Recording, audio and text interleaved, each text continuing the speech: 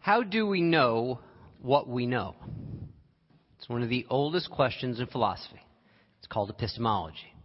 And this morning I'm wondering about that because how do I know what I know? How do I know specifically about the story for today? There's no such thing as a dragon. I didn't grow up with the story. It just showed up one day in my Facebook feed. Facebook knows all. How do I know what I know? I don't know, but I think I do. I think it's because of her. Some of you know her.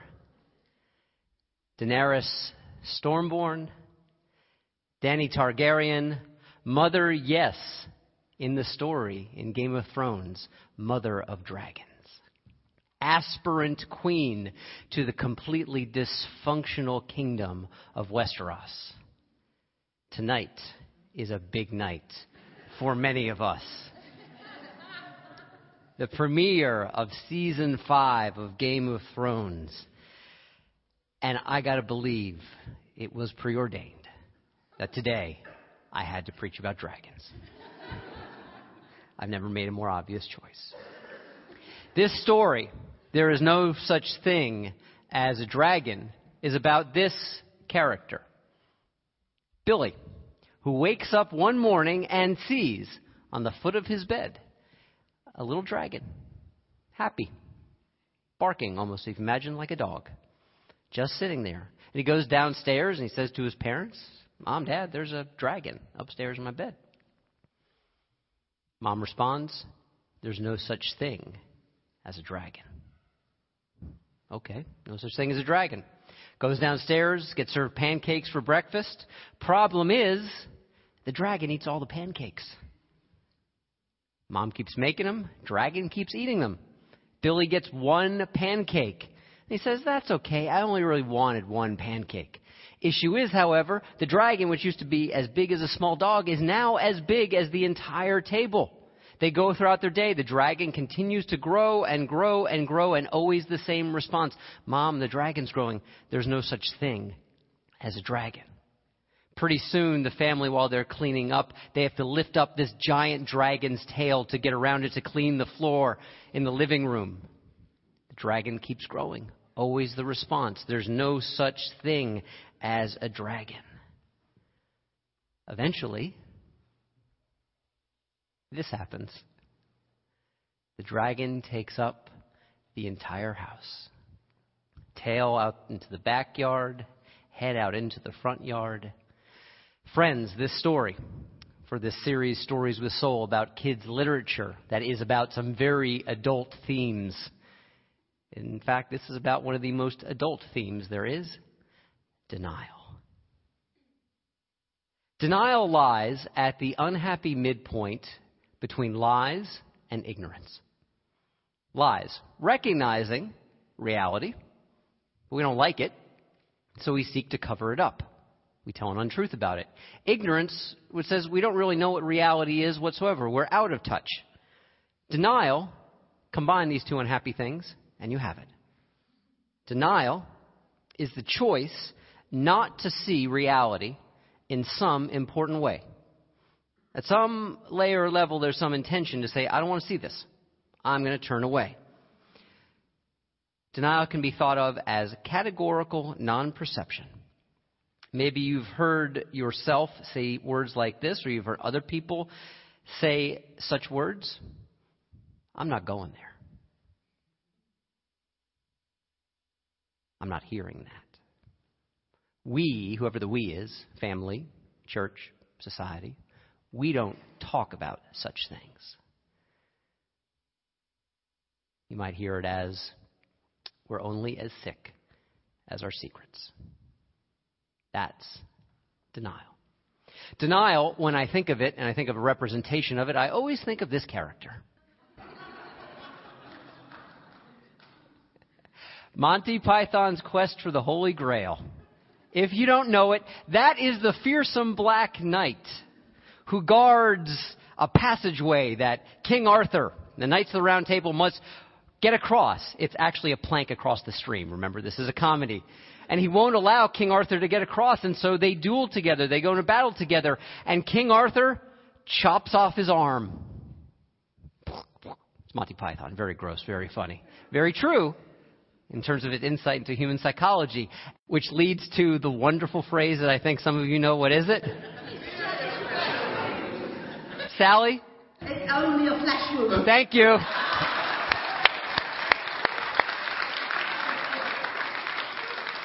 Thank you for playing along.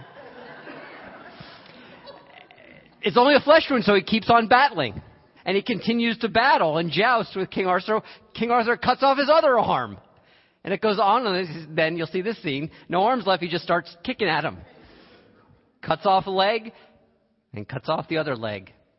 And then walks away from the Black Knight to go on his merry way, while the Black Knight is yapping all the time about how big and bad and bold and invincible he is. It's just a flesh wound. This is denial. Investing ourselves in a certain image of ourselves that limits who we are.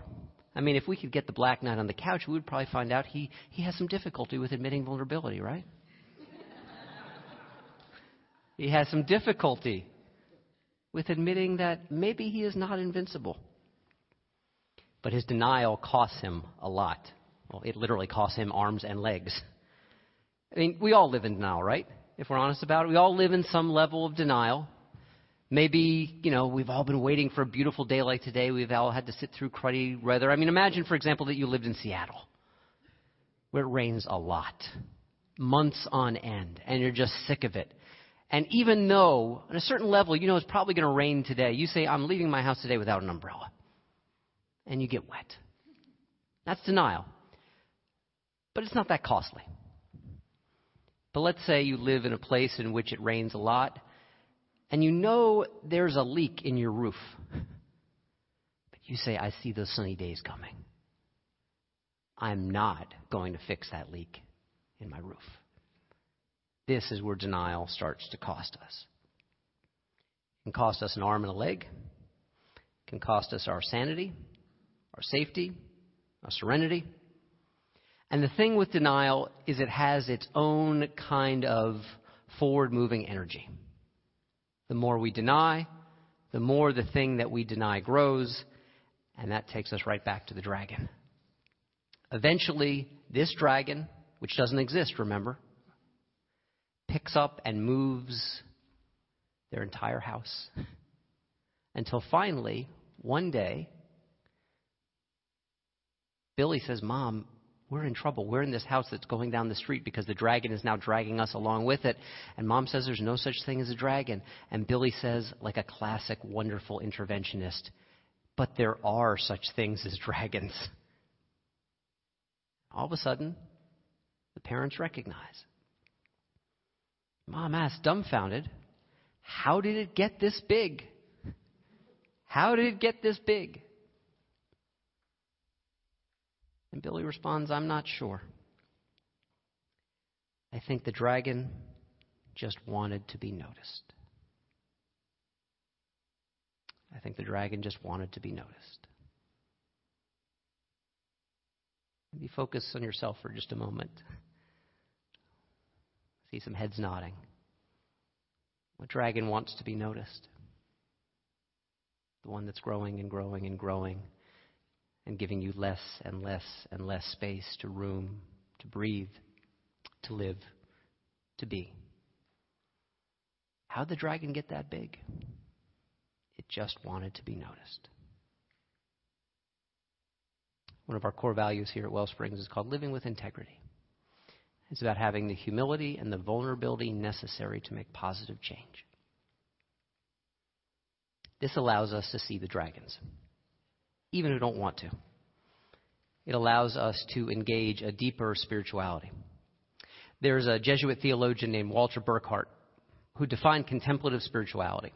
And contemplative spirituality that is about affecting not just what's around us, but affecting the quality of how we perceive our lives, inside and outside, the quality of our sight.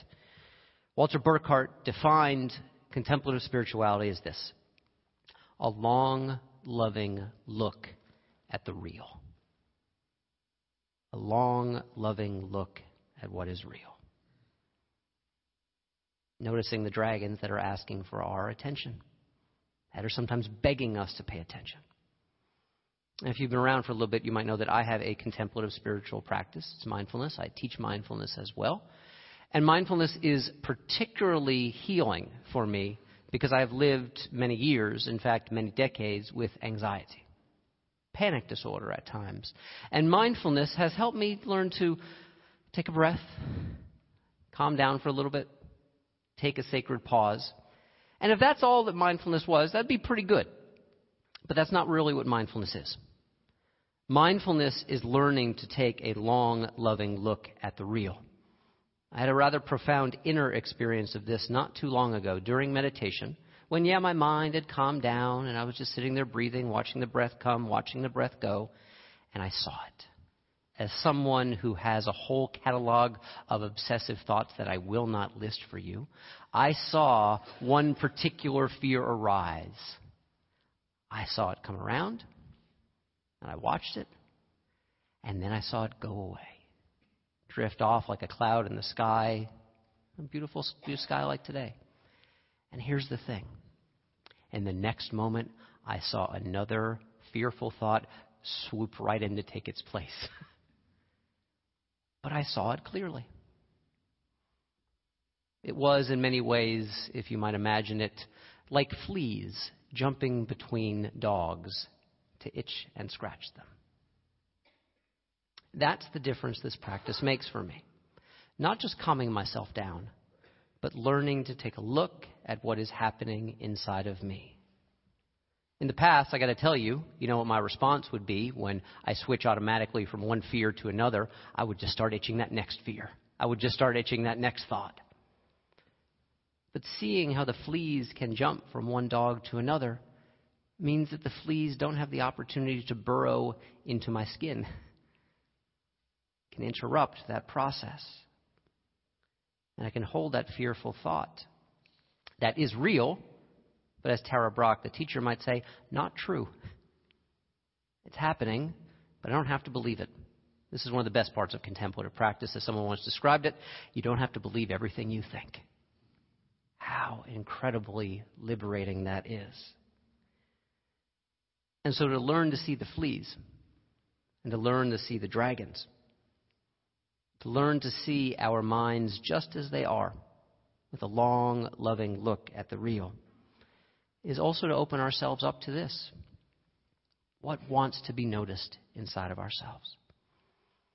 Befriending ourselves, turning towards our experience, especially the dragons.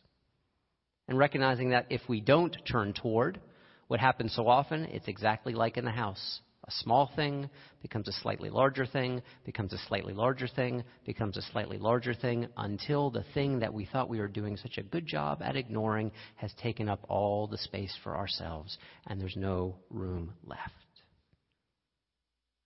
One of the great ways to diagnose for yourself whether your denial is like, okay, I can live with this, or whether, no, I can't, is ask yourself, what is it costing you?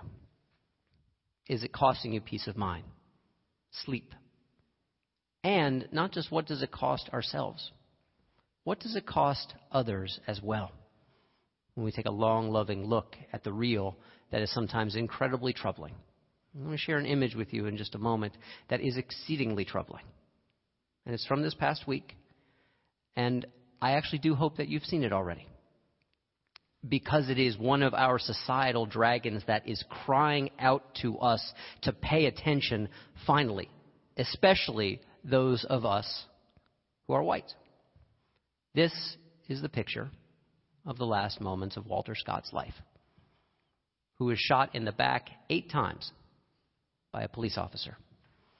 Walter Scott was completely unarmed, and if there had not been video of his execution, we probably wouldn't know about this. It probably just would have been justified as an officer-related shooting. One of the things I've noticed in the last week showing up on social media is another video. A video of a young African-American man who talks about being pulled over for a traffic stop, and he did it all the right way, and not all cops are racist, and, we just can't be reactive. And it's actually everything he says is good. We shouldn't judge people by the color of their skin instead of the content of their character. But I wonder why so many people are choosing this week to post that video. Is the denial here trying to shift the blame and saying somehow Walter Scott deserved it? That simply in fear to run away from a police officer when you are completely unarmed, they deserve it. Some of us have tried to pay attention over this last year in the Black Lives Matter movement, and to pay attention to the fact that for over 400 years in this country, in law, in custom, in practice, in society, white supremacy has been the center of that law, custom, and practice. And yes, we have had formal equality under the law for the last 50 years, and yes, it has made some tremendous and meaningful differences. And still, this happens. Can we turn towards our history? Can we turn towards the dragons of racism? Can we pay attention? The problems only grow the more we turn away. Now, sometimes we turn away because we just feel overwhelmed, or sometimes we turn away out of guilt, or we turn away because we don't know how to enter the conversation. At this point, I'd like to remember this person. Some of you might know who he is. It's Admiral Stockdale. He was Ross Perot's running mate in 1992. He gave the worst vice presidential debate performance in the history of the medium. But really, what he's known for is that he was a prisoner of war. And he survived brutality on an unimaginable level. His story was retold into something called the Stockdale Paradox by a guy named Jim Collins, who's a management consultant. But this is about much more than business life. This is about how we live with the dragons. See, Stockdale talked about that there were those people who did not survive in the prisoner of war camp in which they were being tortured, not because they gave up all hope, but because they had too much hope. Because they were absolutely certain, by next Christmas, by my birthday, by next Easter, I'll be getting out of here, we'll be getting out of here. And that date that they had set as their marker, as the point at which they would be free, came around, and they were still imprisoned. And then they gave up hope. So how do we exist in this place of open-heartedness with the dragons and not giving up a clear vision that life can change? This is the Stockdale Paradox. You must retain faith that you will prevail in the end regardless of the difficulties, and at the same time, you must confront the most brutal facts of your current reality, whatever they may be. Life can change. There is hope and room and space to grow. And, not but, sometimes life is profoundly painful. And waking up to that is sometimes the exact thing that can set us free. Whether within your life, whether around your life, the real is always crying out to us. Like the dragon that Billy saw, perhaps because he didn't have any categorical non-perception like his parents did. Perhaps because he was willing to simply be courageous and brave enough to notice and to pay attention. What real thing is crying out to you as a dragon this morning? Your own pain, a friend's pain, a family member's pain, the world's pain. Because, yes, even though this whole message today was inspired by fantasy, dragons are really not fantasy. They are, as the great poet of the soul, Rainer Maria Rilke, said, perhaps all the dragons in our lives are princesses or princes who are only waiting to see us act, at least once, with beauty and with courage. Perhaps everything that frightens us is, in its deepest essence, something that just wants our love. Today, may you tame the dragons not by slaying them, and certainly not by ignoring them, but by taking a long, loving look at the real, which is all of us. Amen. May you live in blessing. Let's pray together.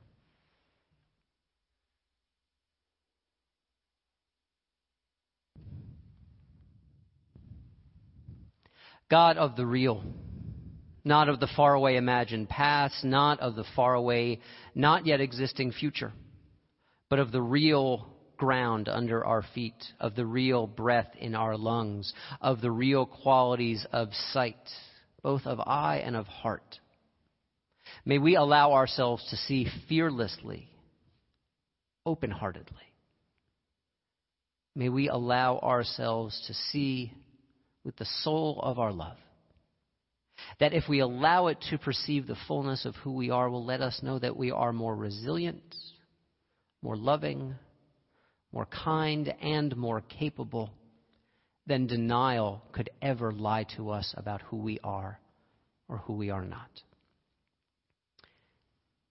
May we project that long, loving look inside of our own hearts and open to the hearts of others as we make peace with ourselves and with this life. Amen.